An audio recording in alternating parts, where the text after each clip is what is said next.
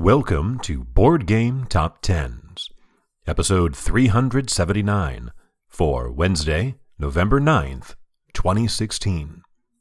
This is the BGG Page Views edition. Fairly stable in the number of games above certain thresholds. Above 40,000, 2, just like last week. Above 30,000, 5, only 1 less. Above 20,000, 9, 1 more. And above 10,000, 33, which is also the same as last week. Holding steady at number 10 for the second week in a row is Pandemic Legacy by Matt Leacock and Rob Daviau, published by Z-Man Games with 19,098 views, a very small gain of 161 views from last week. The first of our 2 new entries is a debut at number 9, Mythic Battles Pantheon by Benoit Vogt, published by Monolith and Mythic Games with 20,811, or about 1,700 more than Pandemic Legacy. This is a re-implementation of the game Mythic Battles, released in 2012 and currently ranked inside the top 3,000 on BoardGameGeek. It's a miniatures-based game, revolving with a theme of the Greek gods. Currently on Kickstarter, they had a goal of $80,000 and have raised well over $600,000. And our higher new entry is at number 8. Returning after 7 weeks away, it is Innis by Christian Martinez, published by Matago with 21,680, or a little less than 900 more than Mythic Battles. It is boosted by 40% from last week because it has finally been released. So the top 7 games are all returning. We like to see that kind of consistency. I think it makes for a more interesting list when you don't have, 7 debuts. You have only 2 or 3. Sliding 2 spots to number 7 is Conan by Frederick Henry, published by Monolith with 26,804. Now that is down 15% or 4,500 views, but you notice Conan at 26,800, Innis at 21,700, a huge gap of 5,000 views, really setting off the top 7 from the rest of the list.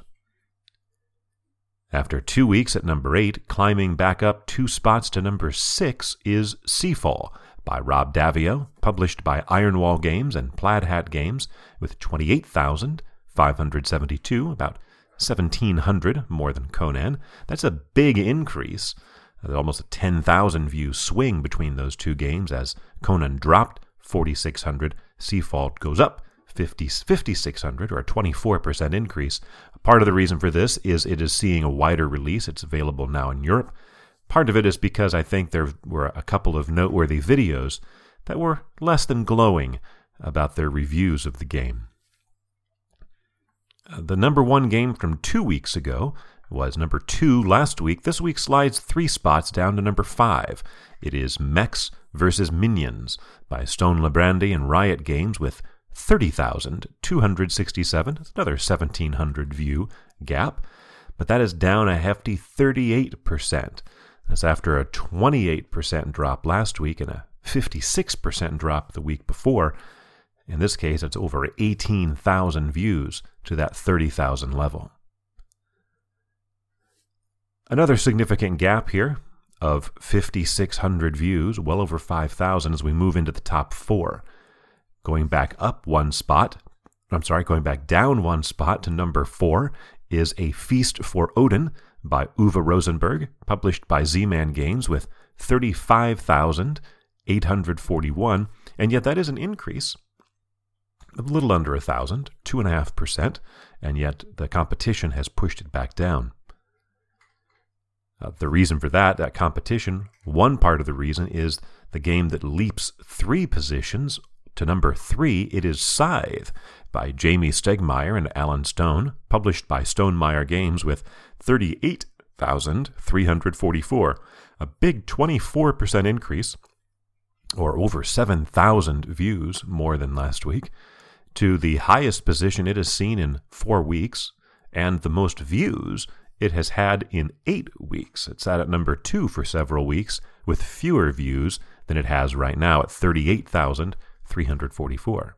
I couldn't really see any particular reason why it saw such a huge surge. Maybe just the fact that it has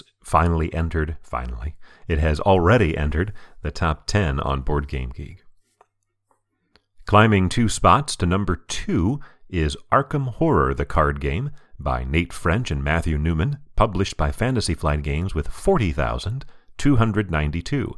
That's an even bigger gain than Scythe saw, a gain of over 8,000 views, or 26%, taking it to its highest position that it has seen yet, and number 44 on the list of most views ever, a gap of almost 2,000 between Arkham Horror and Scythe.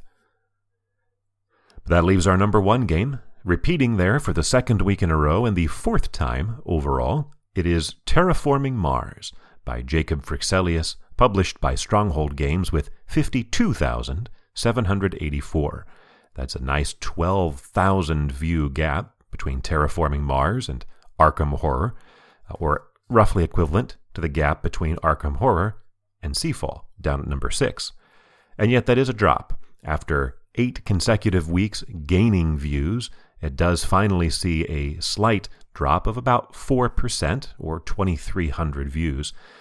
And yet, still more than good enough for number 1. It's in fact the 12th time that we have had a game hit number 1 4 times, and that mark of 52,000 is still good enough for number 29 on the most views ever list. For Wednesday, November 9th, 2016.